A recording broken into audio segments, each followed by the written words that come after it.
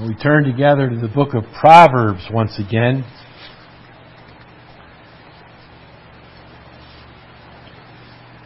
For our afternoon series, this book of wisdom.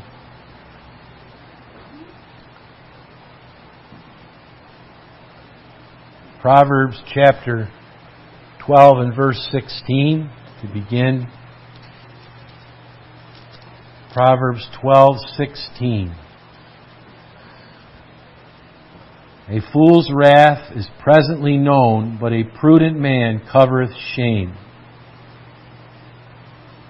So, thought this afternoon is affection, not anger, or control your temper. Anger management, yes. But it's not like we have half of our heart with wrath and half of it with gentleness. But there is a righteous indignation. We read together from John chapter 2 of the Lord Jesus cleansing the temple, an exhibition of His righteous indignation. But there are other passages as well, like His scathing rebuke of the Pharisees, recorded in Matthew 23, where I think 8 times we record, "Woe unto you, scribes and Pharisees, hypocrites." Certainly you would have seen the Lord Jesus turning red on that day. And I'm sure there were some people that were taken aback.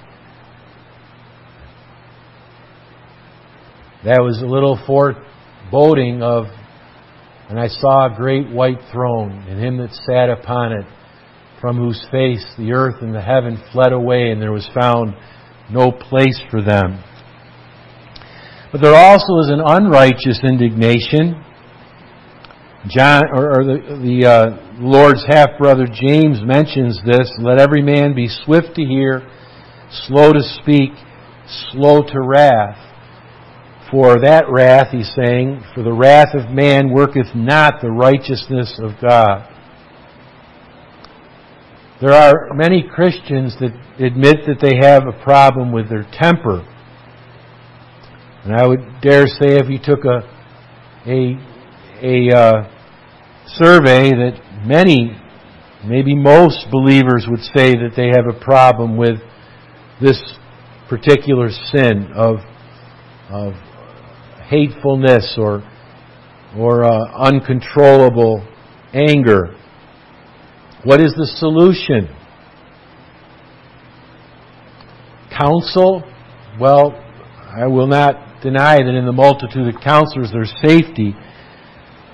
But like Peter Masters from Spurgeon's Tabernacle said, he said, pray, pray, pray through the day and through the years, and the Lord can change us. But words like we find in Proverbs, the Word of God, Proverbs are actually words of counsel. I'm not denying the multitude of human counselors that could help. But we find in the wisdom literature and throughout the Bible passages that teach us to cause the Word of God to cultivate or to saturate us. And as we're being saturated, it's like meat that's being, what do they call it when they soak meat? Yes, the Word of God marinates us. And we can become gentle people who have had a history of, well, a lack of gentleness. 10 chapters in Proverbs, at least, mention this sin and how to deal with it and its damaging effects. Over 15 verses in Proverbs deal with anger. It is a form of hatred. It certainly is a breach of the 6th commandment, "Thou shalt not kill." We are to be our brother's keeper, not our brother's killer. There are many factors that we could surmise. Family history certainly is a factor. We do imitate those that we are closest to, the famous painting of the tracks of two people that end up being the track of one. There are triggers to anger. For instance, in Proverbs 20 verse 1 it says, strong drink is raging. Drunkenness can be a trigger to unrighteous anger. Inflammatory speech is mentioned in Proverbs. There's a way in which we can incite someone with just one word.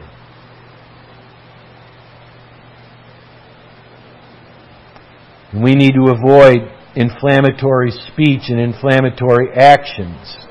I saw a video talk about inflaming someone. There was a man that was at an outdoor shower after he swam in salt water, and he was simply washing his head. His head was under the water, just trying to refresh himself, and someone above him took dishwashing liquid and dumped it on his head. And as he just could not believe that suds were coming out, and he washed his head again, and just as he had his head just about washed off, the fellow came again. It must have happened 4 or 5 times, and finally the guy just went in a rage and was looking to see what was happening. He thought it was in the water. He couldn't tell that it was but that's provoking someone to wrath. And that certainly is the excessive way of doing so, but still, it goes to show that we can provoke someone to wrath. But may I say that prayerlessness can lead to a fall in this way, especially in the moment of testing if we have not prayed. A lack of Scripture saturation can lead to excessive anger. Again, it doesn't have to be that you were brought up in a home with excessive anger. You can develop it if we are not careful. So the devil wants to insert some vice in our lives that we may not have had before. It just took that first time for someone to become a thief. So prayerlessness is something the devil looks for in a Christian, or the lack of Scripture saturation, a lack of love. We certainly need to remember to study Scripture and study biographies like our Savior's to see how He responded to situations that maybe we have responded with excessive anger. So, some thoughts on controlling our temper. And I'd like us to consider some alliteration this afternoon using the letter C. First of all, the crime of wrath and fury. As I look over I gathered the texts in Proverbs and set them on a piece of paper and just looked over these texts and came up with these few thoughts. Well, the Proverbs definitely recognizes that there is a righteous indignation, an unrighteous indignation. The crime of wrath. It's described in a sense as an impulsive explosion, like that man who had the dishwashing soap or the shampoo poured upon his head. But it's called a fool's wrath in chapter 12 and verse 16. We read this, or heard this read earlier. It says, a fool's wrath. So this wrath is characteristic of a fool. In other words, it is sin. It's foolishness. And foolishness is sin. It's also called fool's wrath in chapter 27 verse 3. It's described as being soon angry in chapter 14 verse 17. So it is an anger that's quick to occur, not like a simmering or like a slow to boil. It's something that is impulsive. It's something that you're quick to wrath. That's what it says in James. Be slow to speak, slow to wrath, for he's saying that someone who's quick to wrath is sinful. Interestingly, there's a picture involved in chapter 14, verse 29. It says someone that is short of nostrils, literally. 14:29. He that is slow to wrath is of great understanding. So obviously one that is soon to wrath is lacking understanding. But the word slow to wrath is short of nostril. That's not saying it's someone that has a small nose. And it's not saying that someone like I am, who has a big nose, cannot have the sin of anger. But what it has the idea of, that the red fills the nose quickly, is the idea.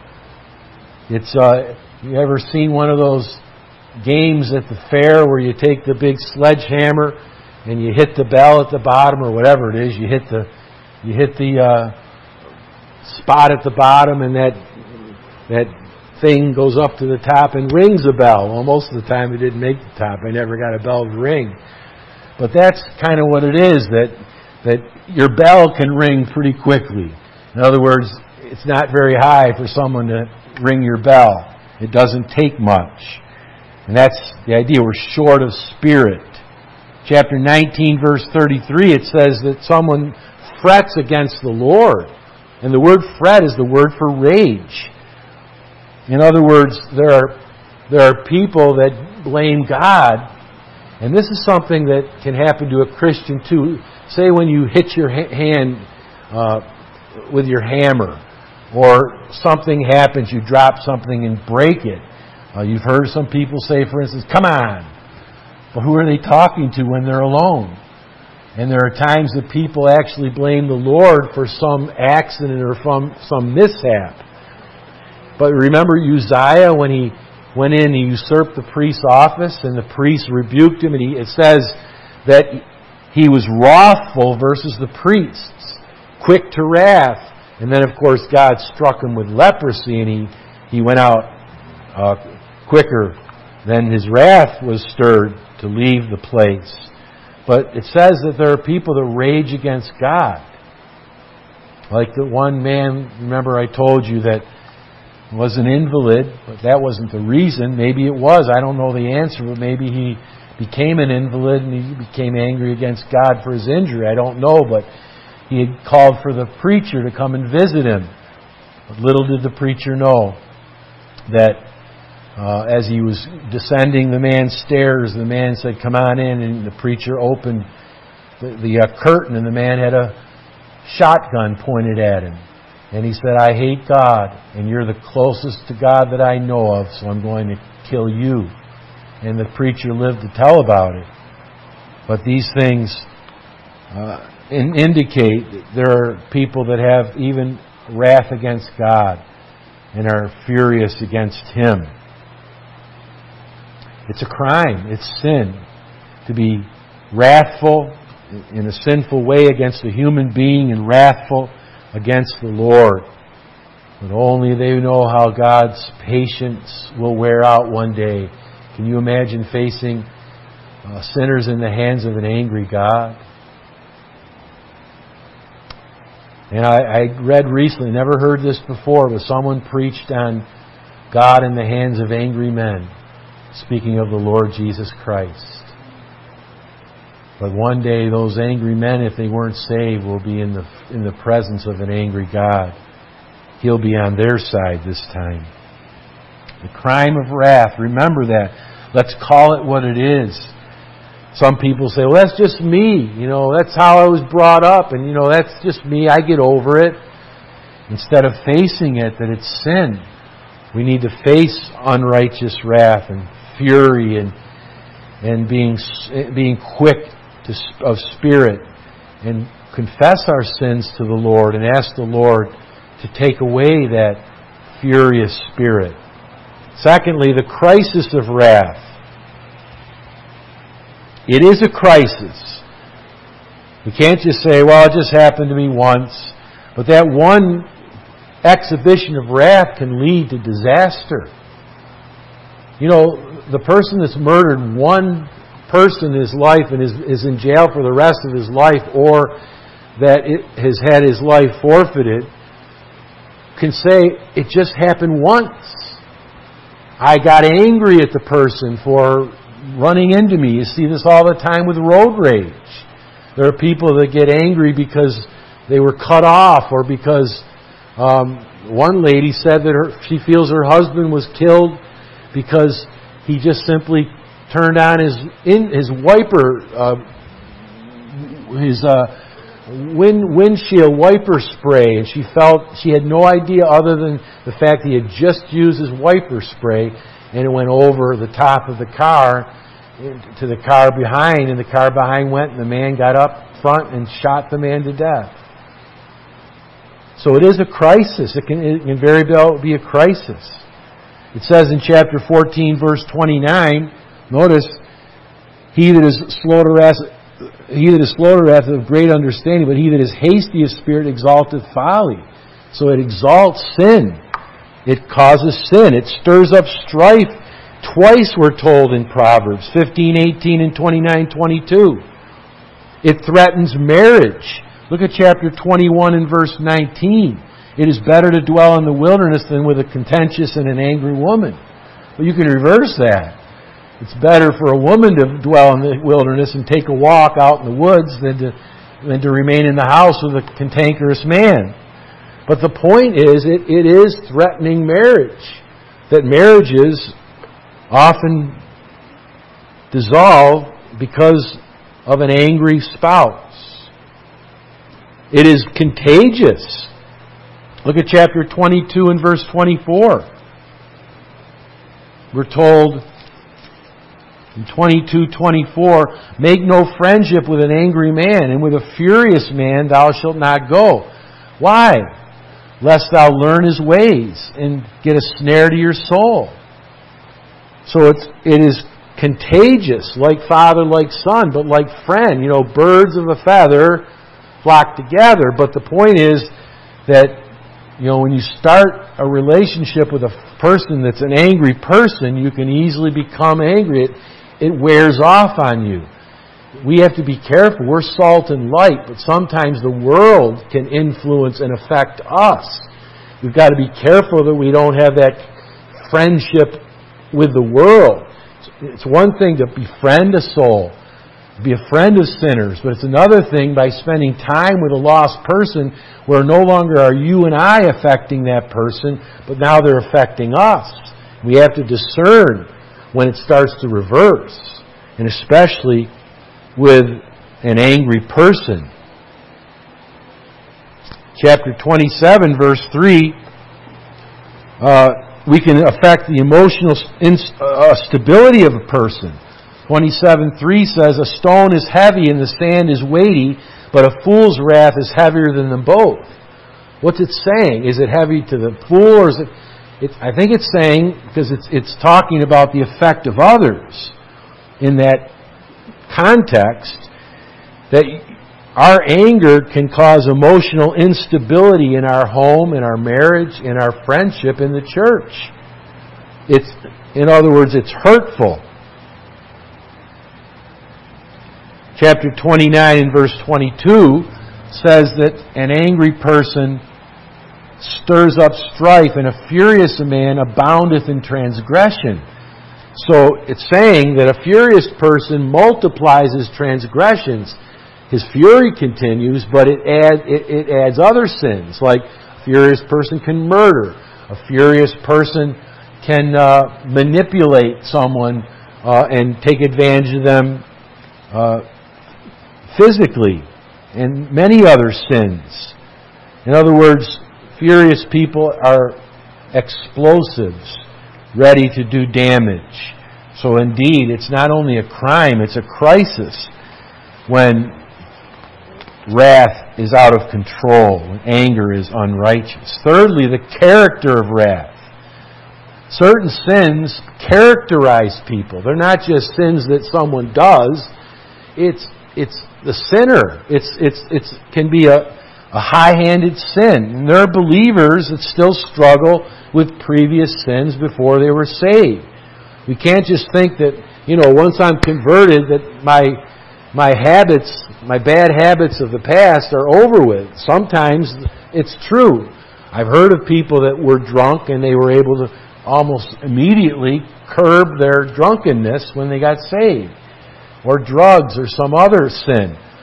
But this is one of those sins that is not usually immediately tamed. Again, it's called a fool's wrath. In other words, it's characteristic of the fool. The Bible says in chapter 15, verse 18, a wrathful man. It's his characteristic. It's what describes him. It's an adjective, in other words. Chapter 19, a man of great wrath. Talking about an ill-tempered man. It's saying that he's not controllable. No matter how you help him, he just continues to be out of control. And that's the context of 19:19. Even your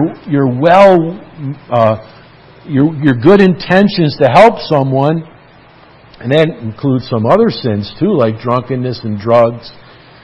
You help a person forever, and it just seems like they never change. But in chapter 19:19 it says, a man of great wrath shall suffer punishment, and he should be punished.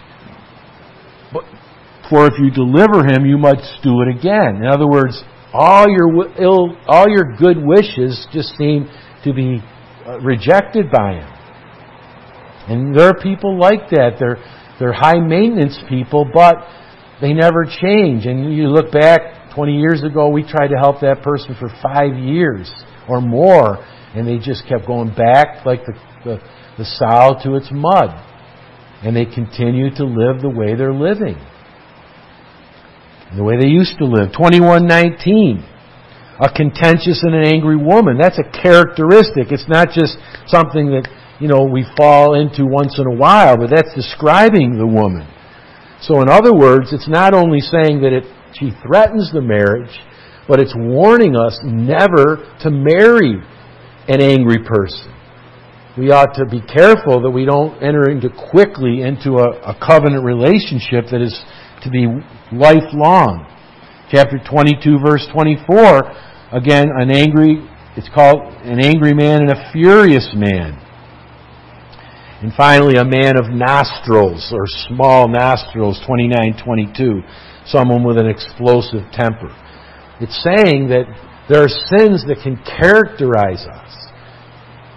Now, we are sinners saved by grace if we're Christians, but it doesn't mean that we don't have an easily besetting sin. I think if every Christian was honest, they'd say they'd have at least one or more sins that seem to dog them. And this is especially a dangerous one because it is so damaging in relationships and even to your own heart. And it's something that's hard to shake. It's like the snake that was holding on to the Apostle Paul. And he was able to shake it off into the fire. And we need to shake it off, but it takes time, doesn't it? Of gluttony, it says that it takes 40 days of good eating habits to finally conquer your overeating sin. And it's true. The character of wrath. Fourthly, the catalyst of wrath. We start with chapter 15 and verse 1. What's a catalyst or a trigger for wrath? A soft answer turneth away wrath, but grievous words stir up anger.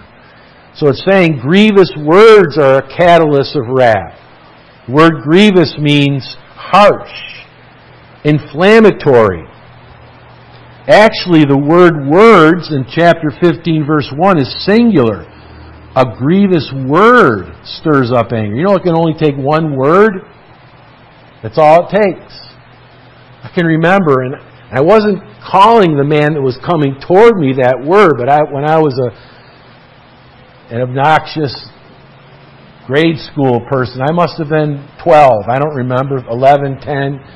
Well, I was standing on a sidewalk and a friend of mine had walked past me going that way, and you know how you exchange barbs to each other. But an overweight person happened to be walking toward me. And I called my friend a fatso. I mean, you talk about the wrong timing. And this man was just about in arm's distance when I called Matt, and I remember who it was. It was Matt Moore. I called him fatso. And the next thing I know, I'm on my back on the sidewalk, and he's standing over me. I said, "Why'd you do that?" His name was Mike. I remember his name. He said, "You called me fatso." I was talking to Matt.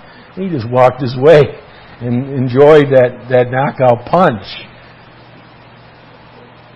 One word is all it took. Well, I guess it was 2 words, but fatso, that's really just 1 word, isn't it? We say that with tongue in cheek, but I've gotten myself punched with inflammatory speech. Look at chapter 20 again in verse 1. Wine is a mocker, strong drink is raging, and whosoever is deceived thereby is not wise. Now, what it's saying is that strong drink is a catalyst to rage. Drunkenness is a catalyst to rage. And we know that's proverbially, don't we? Now, how often did we see that outside the stadium? What shocked me was not so much the drunkenness, but the amount of ladies that were drunk. And often people are so quick to wrath when they're on drink. I know that drink affects people in different ways, but I think most of the time it doesn't affect a person to be more gentle. If they're anything, they're going to be more furious. So if you have the liberty of drinking alcohol, be careful, because drunkenness is a trigger for anger and wrath. Chapter 25 and verse 23, I think it's a failure to act that can be a trigger, or at least cannot stop someone from being angry. Look at that text. 25 and verse 23 says, "The north wind driveth away rain, so doth an angry countenance a backbiting tongue." What is that saying? If you fail to rebuke a wrathful person, you're actually facilitating him. Does the parent stop the child from being angry, throwing a fit? The child complains when he doesn't get its way, or the child throws a temper tantrum. And what do we do if we say nothing? We've got to use Scripture. We've got to rebuke one another. The wise one hears rebuke, we're taught in Proverbs. So it's the lack of action. This person has an angry countenance. In other words, your superior watches you sin, and you look at their face, and that's all it takes. An angry countenance actually stops my anger, as it were. He's bigger than I am. And she's right. They respond to my unrighteous indignation with righteous indignation just in their face. Isn't it true? Tanya said that all her father had to do was look cross, and her tail dropped between her legs. That's all he had to do. Oh, I wish that it was that easy for my father and mother. But you know what? Sometimes just being obedient to God is a trigger to some people to be angry. Look at chapter 28 and verse 4. "They that forsake the law praise the wicked, but such as keep the law contend with them." Just doing right is all it takes to provoke somebody who's an angry person. Some people are just implacable, the Bible says. They hate the upright. That's all it takes. You didn't have to do anything. I remember Tanya and I remember the town. It was Bland, Virginia, off Route 77. I don't know how they would keep that name, but Bland, Virginia. And I pulled up to the gas station. There's a restaurant there. There's no gas station much before it or after it, so it's famous because it's out in the middle of nowhere. Well, I pulled up, and I didn't realize it, but I pulled up at a tank at a spot where there was not just gasoline, but diesel, yes. And what I should have done is when I finished filling the tank, I should have pulled over into a spot and left it open. But I didn't think I was going to be in the store very long, and I kept my car outside. Tiny and I went inside, and we came out, and there's a man sitting on his trunk behind us with a truck, and he had a diesel truck. And I didn't even say a thing. And the man says, "Yeah, what an idiot New Yorker." That's all it took. And I have to confess to you, my temptation was to do this. And I knew that if I did that I wouldn't be here today. And I actually, isn't it sad? It's my own heart, but I actually thought in my heart I should have said something like, "Takes one to know one."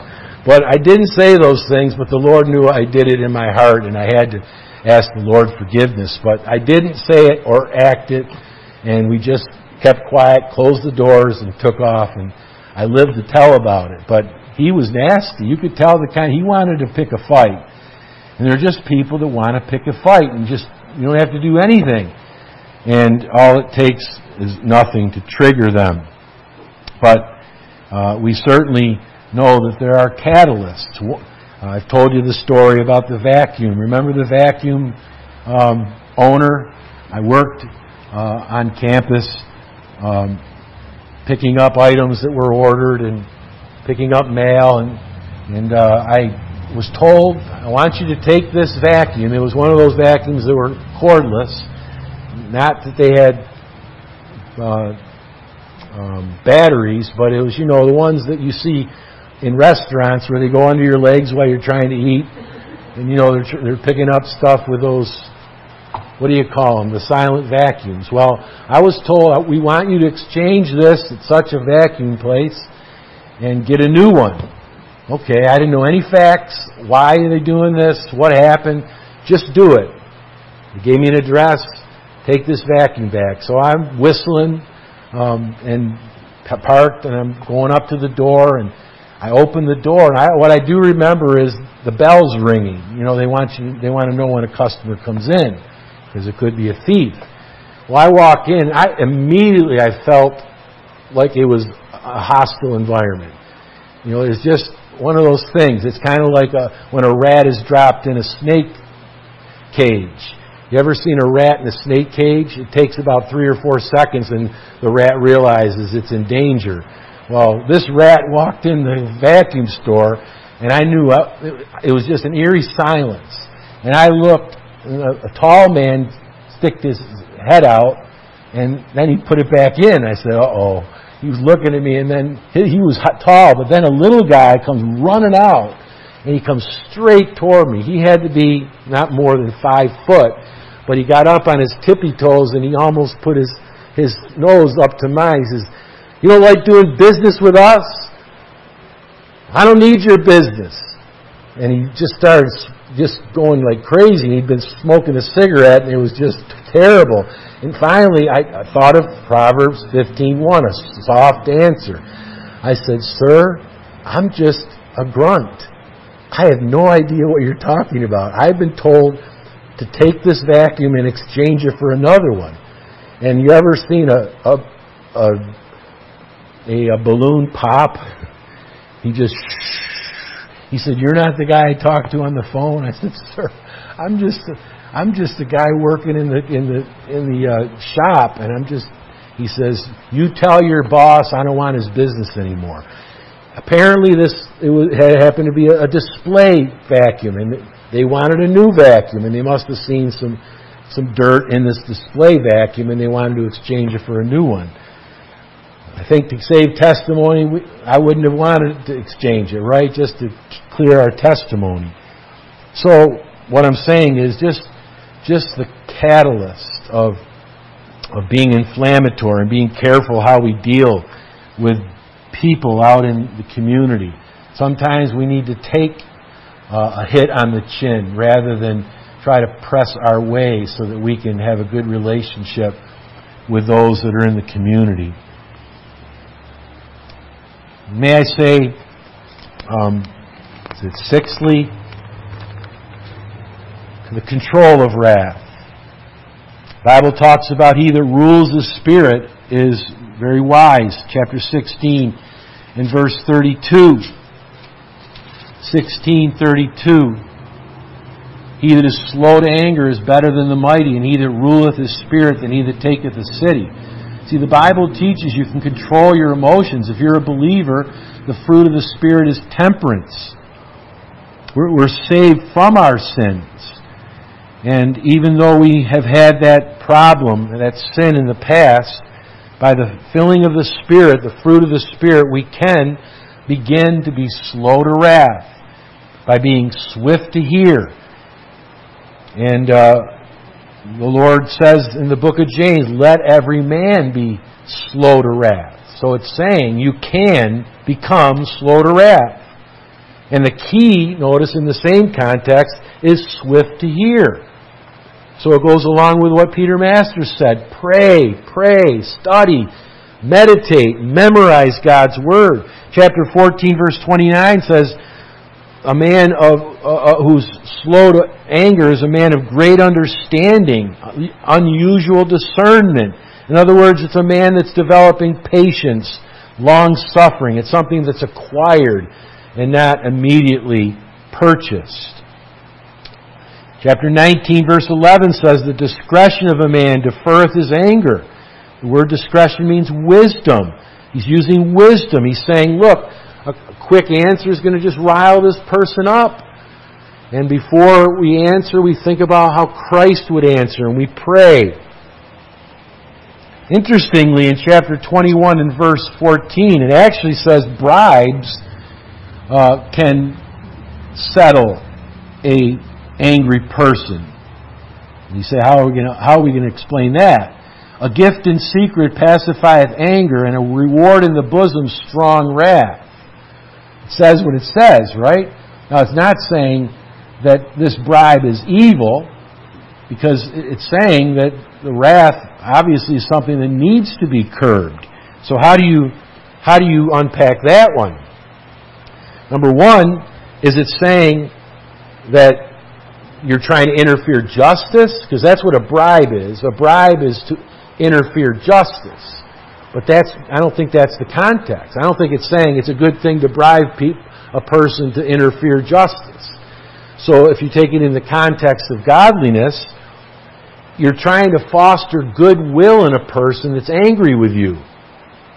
How else you break a person's window? You don't just say, let bygones be bygones. You say, sir, what can I do? I'll pay for it, and I'll pay for someone to fix it. You're ready to spend. You're ready to go the second mile. I saw another video. I don't know why these people want to provoke people, and then they try to make up for it. And one of these days they're going to get hurt for it. Well, this guy was listening to, I don't know what he was listening to. He had earbuds on, and the guy walked up behind him with scissors and cut his earbuds. And the guy just rose up in fury and was ready to punch him, and the guy pulls out a brand new, expensive pair of earbuds. And I'm thinking, buddy, you could have been killed before that guy realized that you were trying to help him and encourage him. Well, that was a gift in secret that certainly curbed his anger, but I wouldn't try that. But I think there's a principle involved here that if we hurt someone, if we do something that, whether an accident or is a real crime, we need to repent. We need to confess. We need to ask their forgiveness. We need to do what we can to rectify the situation, no matter how much it costs. So there's a principle there of how to control someone's wrath. And I think we all find at times with neighbors who get upset with us for one reason or another. And we have to do our best to try to settle the issue. As I told you the one time I had two people that I cut grass for years ago in Greenville, South Carolina. And one was a doctor, one was a CPA. And I got the doctor's lawn first. So I mowed his lawn, and then two doors over, the other man came over and said, would you do my lawn? So I would do the doctors and the CPAs, every Saturday, one after the other. But I really got tired doing the CPA's lawn because it was thicker and I had to do a walk behind and I had a rider and it was easier. But what I found was if I got a little tired, I was really tired with the second lawn. So I thought, do the harder one first. I wasn't because of higher pay. Do the hard one first and the easier one second. So I reversed it. But about the second week that I did that, the doctor was standing at the end of his driveway when I finished the first lawn. Aren't I paying you enough? You like them better than us? I said, no, sir. I said, it's just harder to do that lawn. And I just want to I have more strength when I start on Saturday morning. And he didn't like it. So I went back to doing the doctors first and the CPA second. But, I could have quit. I could have said, it's none of your business. I'm doing your lawn. But, you have to have that soft answer and to do what you can to counteract the wrath. And the next thought is confronting wrath. Not just the control of wrath. How do we deal with it? Well, we deal with it with a soft answer. Chapter 15, verse 1. We deal with it by not being angry ourselves. Someone who's slow to anger appeases strife. It takes two to argue. Let us not be that second person. We pacify it, chapter 16, verse 14. I think the idea there is tactfulness. God help us to be tactful. 16 and 14. The wrath of the king is his messengers of death, but a wise man will pacify it. So a tactful way of approaching someone that you know is going to be angry. Forgiveness, chapter 19, verse 11. When someone is wrathful toward us and flies off the handle and says something he shouldn't, does something he shouldn't, what's our response? Look at chapter 19, verse 11. It goes along with 10, verse 12. Love covers all sins. 19:11 says that a man of discretion it's his glory to pass over a transgression. It's talking about forgiveness. Next time someone is unrighteously angry towards you, rather than not every time maybe you point it out, or just forgive them. Just pass over it. Maybe they had a real bad day. But I think if it's something that is chronic, that it needs to be dealt with. Chapter 19, verse 19a says someone like that is going to find himself behind bars. And the only thing that can happen to those folks is imprisonment or execution if they kill someone. But 19b speaks about kindness. Now, it's saying at least this much: kindness must be repeated because that person is incorrigible. He's not going to change. But if you try to intervene with charitable action, he might become even more aggressive. And that's where you really need wisdom. Because you think by intervening you're going to help someone. Dave and I went door to door years ago. Do you remember this? Over here at this road, the neighbors were nose to nose with each other. Do you remember that? It was right on the edge of each other's property. It's this road, the dead end, May Road over here. The men literally had their noses against each other, and the wife was on this side, and they were just screaming back and forth at each other. And I'm trying to intervene. It's kind of like catching a dog by the ears. I said, "Sirs, life's too short. Your neighbors." And the woman saying, "Get them," to her husband. And Dave and I were trying to intervene, and I thought, we just said, it's impossible. We went to the next door. But if I'd have kept trying to intervene, they'd have probably been like Herod and Pilate and become friends, and I'd have had two black eyes. But, there needs to be wisdom in dealing with that kind of situation. So the Proverbs is just so full. We confront wrath with being kind to someone, like I said before, chapter 21, verse 14, sometimes we just leave the situation because we know if we stay in the situation, we're gonna throw around our wrath. Remember the king when he found out that Haman was involved in the potential death of his queen? When he found out, what did he do?